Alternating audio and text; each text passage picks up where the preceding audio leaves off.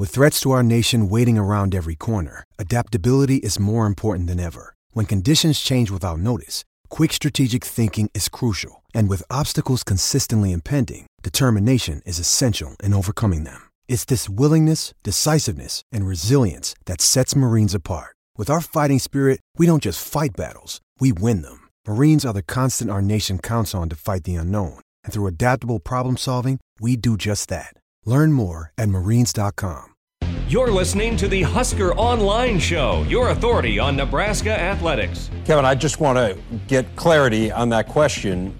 Were Nebraska or anyone else to say they're going to play elsewhere, could they do it? Dave, again, I know what was said, and, these are things that I'm sure there'll be a lot of other issues that will arise or be raised that we'll address at the appropriate time. Today's not the appropriate day to do that. There are no games today, and I respect your question, but at this point in time, I would just like to focus on our announcement and doing the things that we need to do and should be focusing on, and not focusing on some issues, because there's so many issues that we're in the process of dealing with at multiple levels. And as you can imagine, and I know you can respect, this has been a challenging week collectively. Today's been a very challenging day from an emotional standpoint.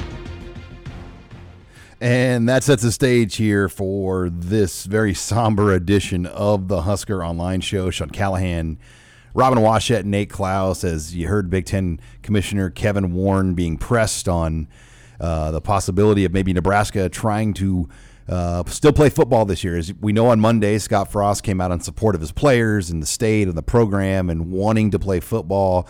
I think there was a thought, guys, on Monday that the Big Ten was going to kind of kick it down the road and push the start of the season back to September 26th. In fact, a lot of coaches, I think, expected that. They were telling their teams that teams practiced on Tuesday, and then whatever happened in this President Council's meeting, it wasn't a vote, it was a discussion, and whatever that discussion and whoever the loudest voices were in that room were, they won, and they said, nope, we're not playing. We're not even going to try to play at this point. Meanwhile, the SEC, the ACC, and the Big 12 are moving forward, at least for now, with schedules. They have schedules out, and they're going to try. And I think that's where all of us probably sit in this state, in this room right now. No one's saying that we were guaranteed Big Ten football this year, but the fact that the Big Ten pulled out the way they did, it's going to be a hard moment to ever look back on, knowing the damage that this is going to cause in a lot of places, not just Lincoln, Nebraska, but in a lot of places just like Lincoln, Nebraska. Yeah, and I think it kind of magnifies the disconnect between Nebraska and the rest of this league, where, Nebraska from top to bottom, from the president to the chancellor and on down all the way through athletics, they were on the same page. They wanted to play, and they wanted to do everything possible to play football, because it's not just about football here. I mean, the ripple effect on everything about the university, the economy of Lincoln, and the economy of the state of Nebraska is directly related to football and whether or not they're going to play. And so there was a lot that went on into this, as opposed to just, whether or not you're going to have games to play this season. And clearly there was different priorities by the rest of the conference, to where they felt so strongly about it that, unlike any other, the majority of the other Power 5 leagues, they were unwilling to even attempt to have a season, even though they had 4 days earlier released an entire schedule, praised all the thought and foresight that went into that schedule, with the flexibility and the opportunity to adjust as necessary to make this thing happen. They let teams practice for 3 to 4 days on the field, and then all of a sudden pull the rug out and say, we're done. We're not even going to do this. Yeah, that's, to me, what just does not add up is that, they had this big unveiling of the Big Ten schedules, a 2-hour plus special on BTN network, and then just days later, word started coming out that the season was in jeopardy, and then the eventual announcement of it all. It doesn't make any sense. It doesn't. And when you listen to Kevin Warren in that press conference, he doesn't answer any questions about anything. He just sidestepped every single question, talked himself in circles, gave very long answers, but didn't say anything.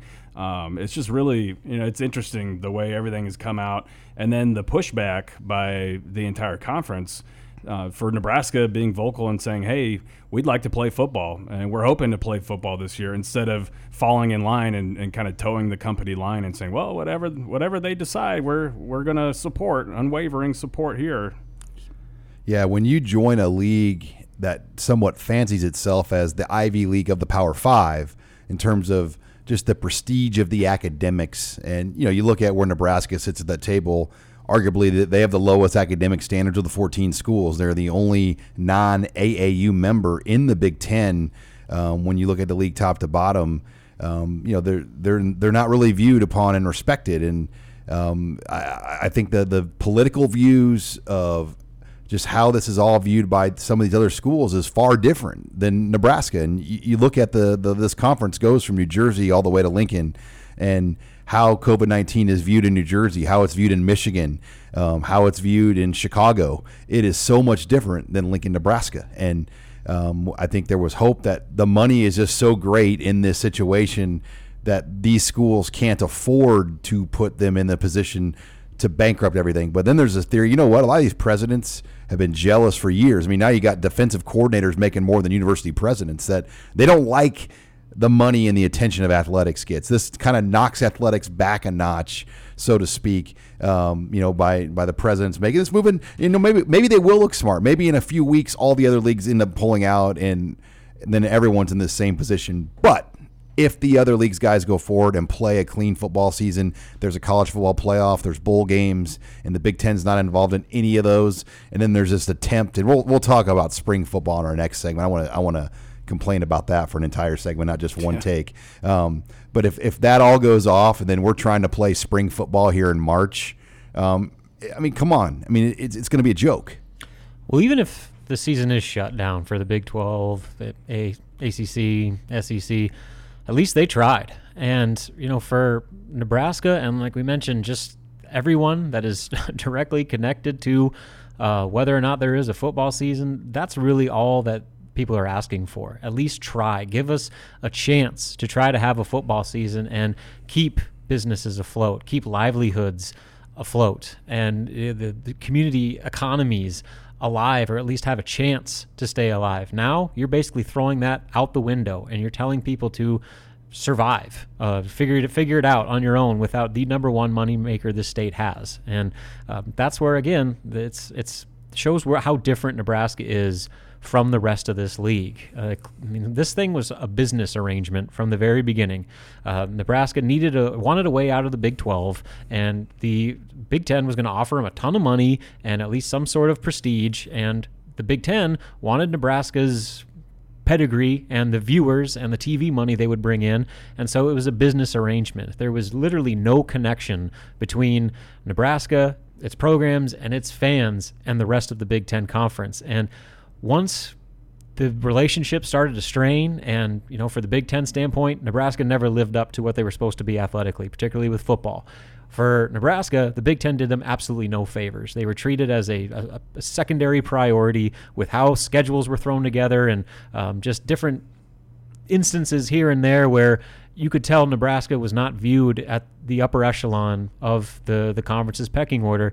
It just seemed like, what are we doing here? And, Tom Chattel of the World Herald did a great column, I thought, about kind of explaining that this thing never materialized the way that both sides had hoped. And it kind of shows you that maybe this whole situation is the beginning of the end for Nebraska's relationship with the Big Ten. Obviously, there are a lot of circumstances and a lot of issues at play there, but it seems like now this could be the tipping point that could at least get the ball rolling, however long it takes to get there. But the conversations seem to be headed that direction. All right, let's hold that. I want to talk about the Big 12 in our next segment. Then we'll do spring football talk in our third segment.